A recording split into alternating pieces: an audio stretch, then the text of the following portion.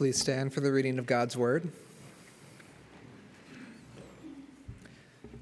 Today's reading is from Mark chapter 9, verses 30 to 50. They went on from there and passed through Galilee, and he did not want anyone to know, for he was teaching his disciples, saying to them, "The Son of Man is going to be delivered into the hands of men, and they will kill him. And when he is killed, after 3 days he will rise." But they did not understand the saying, and were afraid to ask him. And they came to Capernaum, and when he was in the house, he asked them, "What were you discussing on the way?" But they kept silent, for on the way they had argued with one another about who was the greatest. And he sat down and called the 12, and he said to them, "If anyone would be the first, he must be last of all and servant of all."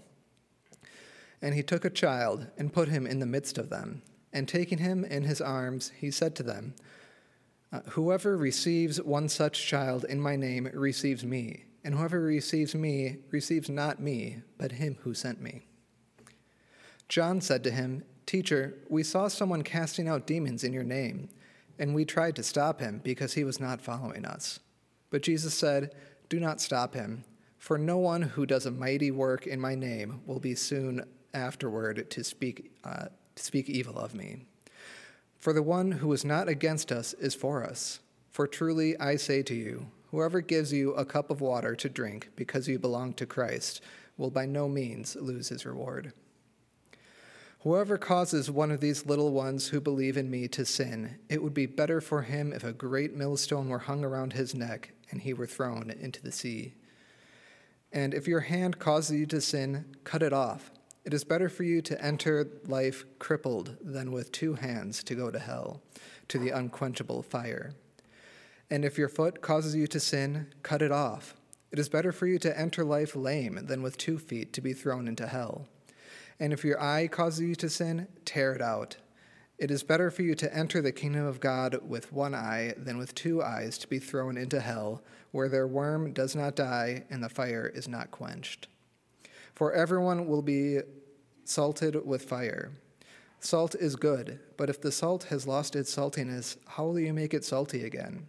Have salt in yourselves, and be at peace with one another." This is God's word. Do you know that the word salary comes from the word salt? Salt was so valuable in ancient times that salaries were often paid with salt. Roman soldiers would receive a salary that would be equivalent to the salt they would need to buy. Before refrigeration, salt was the only preservative that they had. One writer summarizes its various uses. Salt preserves and fends off decay. Salt heals and soothes. It has medicinal value. Salt brings flavor and enhances and all the other flavors in a food. Our bodies need salt to function properly. Jesus declared to his followers, "You are the salt of the earth. But if the salt has lost its taste, how shall its saltiness be restored? It's no longer good for anything but to be thrown out and trampled underfoot, under people's feet." We, as believers in Christ, are the salt of the earth. How savory are we? Let's pray. Our Father, this is your word. Weave it through my life this morning. Weave it through each of our lives. Meet us precisely where we are so that you could guide us as the Good Shepherd. In Christ's name we pray. Amen. So at this point in Mark's Gospels, the disciples are far from being savory salt. They're not models to be followed. They're examples to be eschewed. Yet, Jesus is about to pass God's baton to them. They're on their way to Jerusalem, where Jesus will be crucified. all that he will accomplish through his death and resurrection, all of his teaching are going to be left in the hands of the disciples. And it will either live, die, or be corrupted through them. If they continue on their current path, they won't lay a foundation of the church of Christ to the glory of God. They will lay a foundation of church to the self, to their personal glory. There's little time for the disciples to turn around and become savory. And this morning, we're going to look at Jesus' pathway for them and for us to become savory salt by making the gospel central, developing a servant heart, and examining ourselves. Mark 8:30-32 opens. They went out from there and passed through Galilee. And he did not want anyone to know, for he was teaching his disciples, saying to them, the Son of Man is going to be delivered into the hands of men, and they will kill him. And he will rise. But they did not understand the saying, and they were afraid to ask. So our passage opens with Jesus and his disciples. They're traveling through Galilee towards Jerusalem, and they take a route that avoids the cities and avoids all the crowds because this time with the disciples is so critical. The teaching they receive will be foundational for their lives. And although they're traveling for hours, Mark only mentions one thing that's taught: that Christ will die and rise. Jesus is centering them on the gospel. It's the essence of his training during this journey. So we can imagine Jesus drilling deeply down into the significance and the importance of the events that are about to take place. There's many more lessons that Jesus is going to teach, especially in the upper room just before he's arrested. But the gospel is the center from which everything else flows. The gospel must always be the center of our lives. Without him, without his death, we are still lost. Dead in our trespasses and sin, far from God, fearfully expecting God's eternal judgment. His resurrection is just as critical. It confirms his identity as the divine Son of God. It validates his teaching. And it's the fulfillment of the promise of eternal life for us. For we will rise like him. And his resurrection shows that God will fulfill his promise to give us the Holy Spirit and to empower us to live as we should. That Jesus' sacrifice also provides a model of humility and sacrificial servanthood that the disciples must imitate. But instead of probing the depths and the implication of the gospel, the disciples are clueless. They don't understand, and yet they don't ask one single question about Jesus' teaching. It says, because they were afraid. So what were they afraid of? Well, they may have been afraid of asking questions because it would expose their ignorance, and after all, you've got to protect your self-image. They may have been fearful of being rebuked as Peter was. Because if, like Peter, they can't grasp what Jesus is teaching, it doesn't fit what the Messiah is supposed to be, they might have challenged Jesus like Peter. So they keep their mouth shut. Or it may be that they wanted to avoid facing what Jesus was just talking about, that he would be delivered over and killed. Who wants to talk about that? But Any one of these reasons displays a self-centeredness that's about to be highlighted. The depth of their self-absorption is revealed in their conversations as they approached Capernaum. Read verses 33, 34. They came to Capernaum, and when he was in the house, he asked them, what were you discussing on the way? They kept silent. For on the way, they argued with one another about who was the greatest.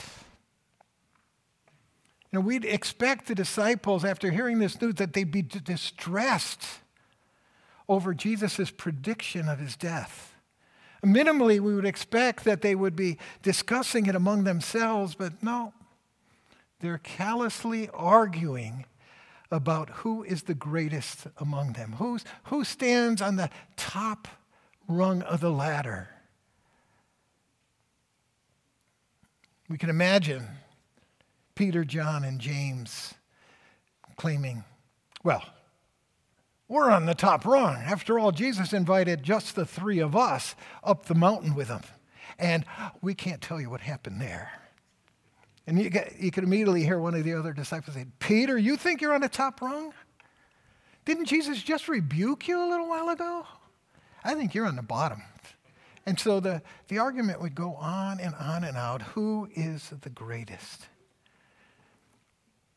So they get to Capernaum, and Jesus asks, so what are you talking about? No, they're not going to tell anybody. So they should have just stopped, looked at themselves, and admitted their egocentrality. Instead, they just keep silent, too embarrassed to admit what's going on inside of them and inside of them. What a contrast between Jesus' teaching about his selflessness and his death for us and their selfishness. So striking. So this leads to a lesson about true greatness. Developing a servant's heart. Verses 35 through 37. And he sat down and he called the 12. And he said to them, if anyone would be first, he must be last of all and servant of all. And he took a child and he put him in the midst of them, and then taking him in his arms, he said, whoever receives one such child in my name receives me. And whoever receives me doesn't receive me, they receive him who sent me. See, greatness isn't about getting to the top rung of the ladder. It isn't about being first. It comes with the willingness to be last. Greatness isn't conferred through the applause of the influential. It's earned through servanthood to the least. We must be not, I'm number one. We must be last and servant of all. And so Jesus drives home the point with a visual illustration. He draws one of the last, a child, to himself. And at that time, children virtually had no status, no significance until they'd become useful.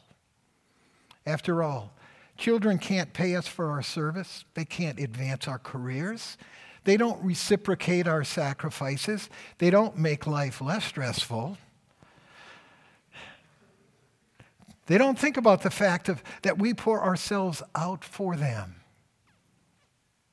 But all of this doesn't matter to Jesus, nor should it matter to us. Christ calls us to a service that doesn't look for what we're going to get in return. It isn't about giving a soda bottle to someone thinking we're serving them, but wanting the bottle back so we can get our 5 cents back. We don't look for a return. So Jesus puts his arms around the child to picture the loving, nurturing, servant relationship that we're to have with the least among us, we're to have with everyone. His message isn't, don't look at the cute kids running around the sanctuary. Don't you just love them? Wouldn't you just do anything for them? I'll change their diapers. No. It's not about their cuteness. Jesus is saying there are those who can give you nothing in return. Serve them wholeheartedly.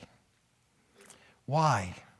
Jesus says, whoever receives one such child in my name receives me and receives the one who sent me. See, it's not about the child.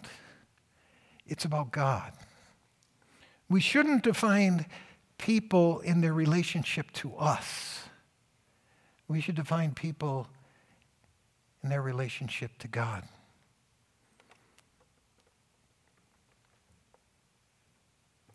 We're to see them through Christ's eyes. Serve them in Christ's name, not through our eyes and in our name. See, then we're not just receiving a little one. We're receiving Christ. And we're receiving the Father. John Piper summarizes the intent of Jesus' teaching. When I call you to be the servant of all, including children, I'm not calling you to some heroic self-sacrifice. I'm calling you to stop chasing the bubbles of man's praise and start pursuing God. Stop trying to receive praise in the service of men and start receiving God in the service of children.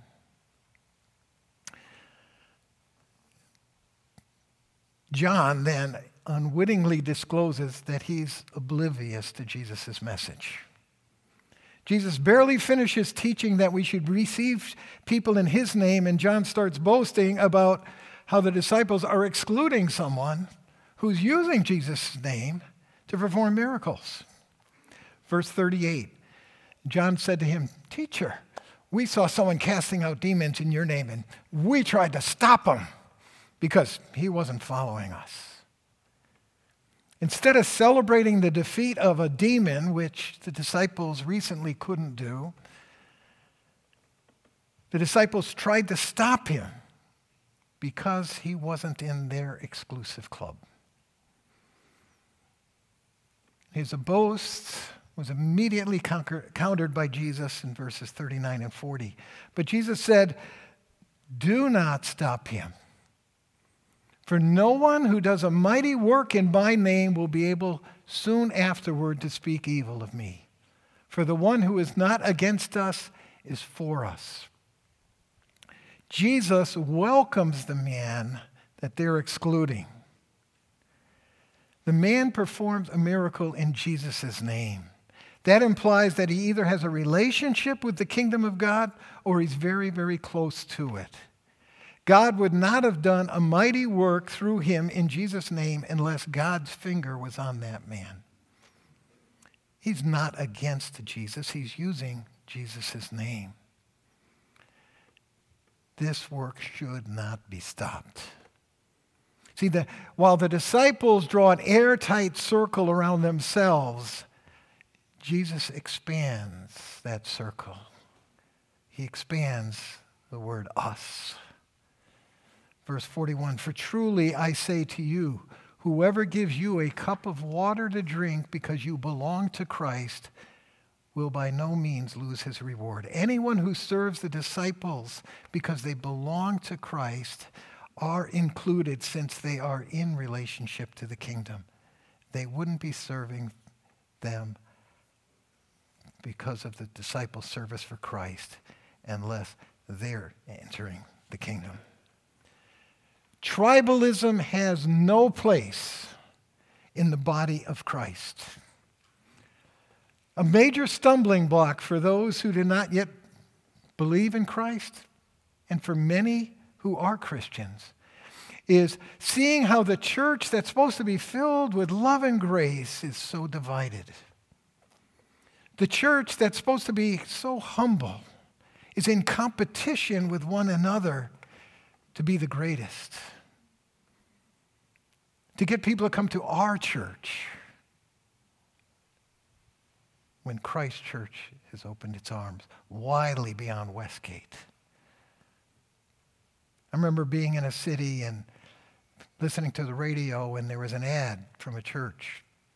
It said, "Are you tired of the worship in your church? Well, come to ours because we've got the greatest worship." No single church is the body of Christ. It is broad.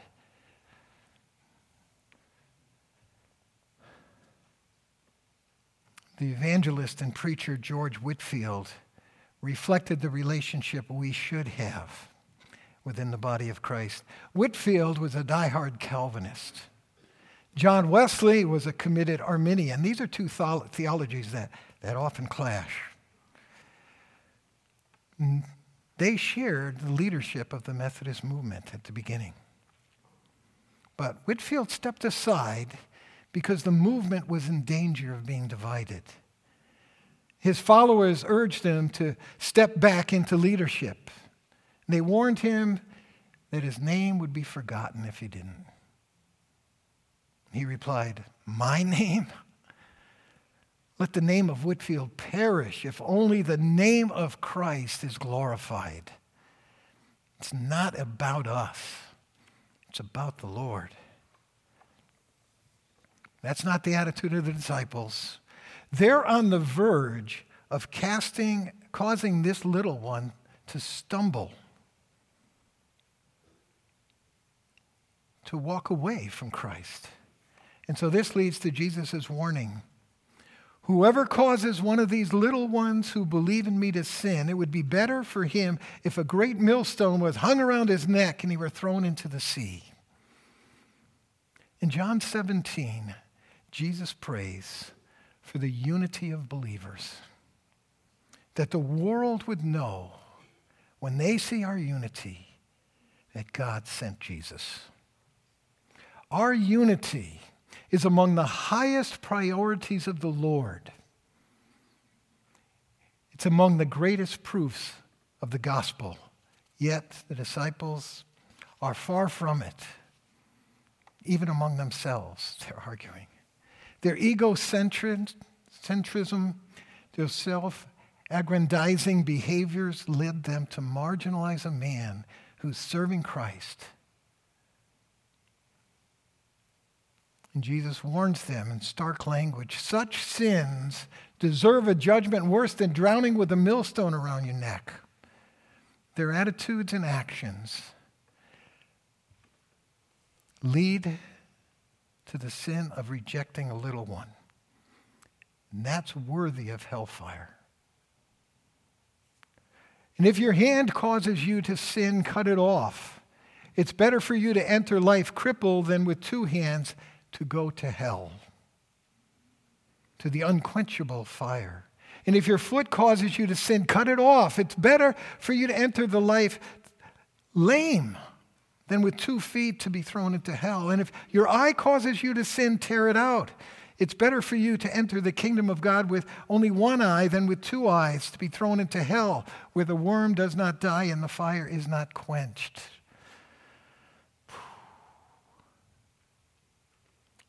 What Jesus is saying is, the remedy for you is self-examination. Consider how your hand, your foot, and your eye may cause you to sin in such a way that you're causing the little ones to walk away from the faith. And so to drive home the seriousness of this sin, Jesus uses a hyperbole. These are not to be taken literally. Jesus isn't commanding people, cut off your hand. Cutting off your hand wouldn't keep anyone from sinning. And plus, no one gets to heaven by being sinless.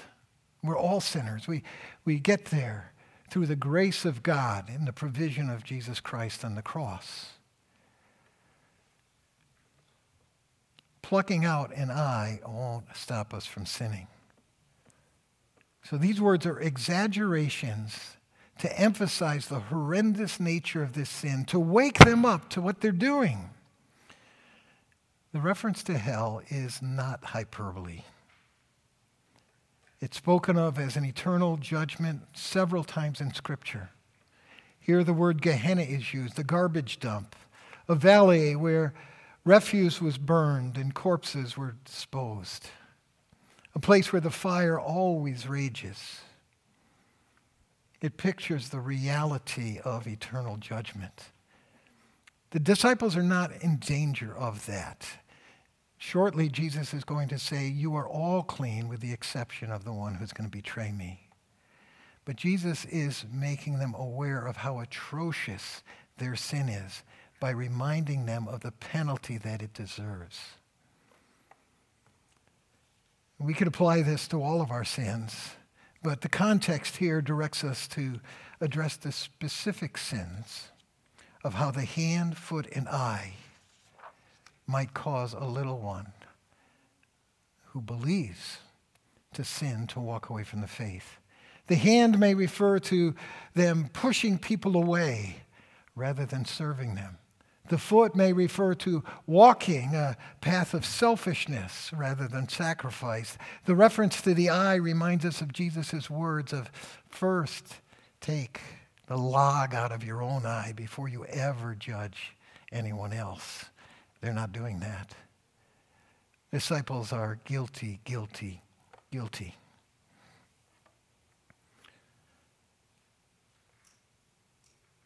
Then our passage circles back to the original dispute, the discord between the disciples as they're arguing about their superiority over one another. For everyone will be salted with fire. Salt is good. But if the salt has lost its saltiness, how will it be made salty again? Have salt in yourself and be at peace with one another. I spent hours on this.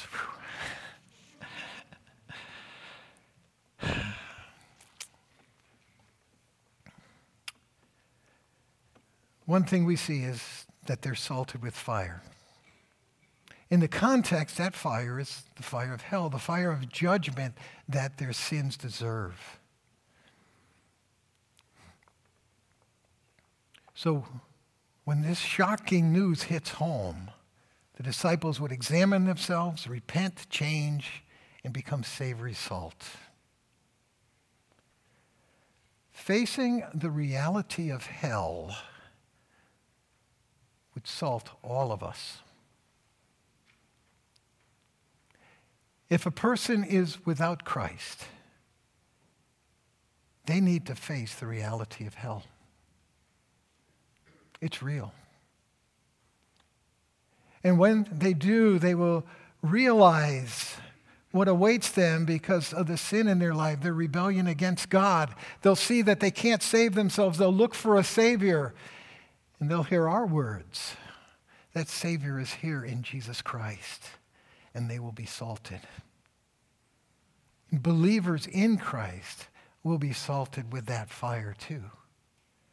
We may not be facing that judgment because of our faith in Christ. But we need to remember that judgment. We need to remember what we deserve. And then know that Jesus Christ went through that hell to pay for our sins. Then we will begin to appreciate the cross in greater ways. Then we will begin to understand the magnitude of Christ's love for us. And when we love, when he loves us, then we love. When he first loves us, then we love God more.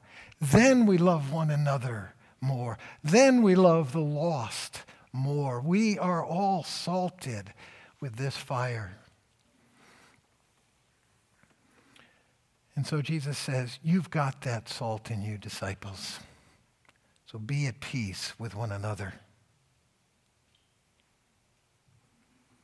And when they are, they will begin to salt the world with Christ, just as Christ prays in John 17, and they may all be one, so that the world may believe that you sent me. Jesus calls us to humility and service. His admonition to get over ourselves and to serve everyone flows from the person of Christ himself. Philippians 2. Do nothing from selfish ambition or conceit. In humility, count others more significant than yourselves. Let each of you look not only to your own interests, but to the interests of others. Have this mind in yourself, which is yours in Christ Jesus, who, though he was in the form of God, did not regard equality with God as something to be clung to be grasped, but he emptied himself by taking on the form of a servant. Being born in the likeness of men and being found in human form, he humbled himself by becoming obedient to death, even death on the cross. Those words describe the life of one who was not great in the world's eyes during his days, but he was great in God's eyes. Therefore, God has highly exalted him and bestowed on him the name that is above every name, that at the name of Jesus every knee should bow, in heaven and on earth and under the earth, and every tongue confess that Jesus Christ is Lord, to the glory of God the Father. The gospel will not make us popular in our world, but it will transform us to become the savory salt of Christ's likeness that the little ones in our world badly needs. Let's pray.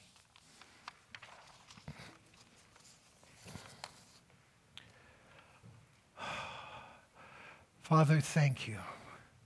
Thank you for your love that sent your Son to go through hell so that we don't have to. To be excluded so that we could be included. To be a servant so we would have the capability to serve all.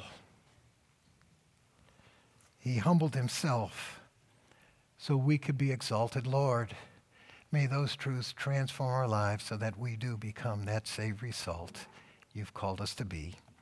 Amen.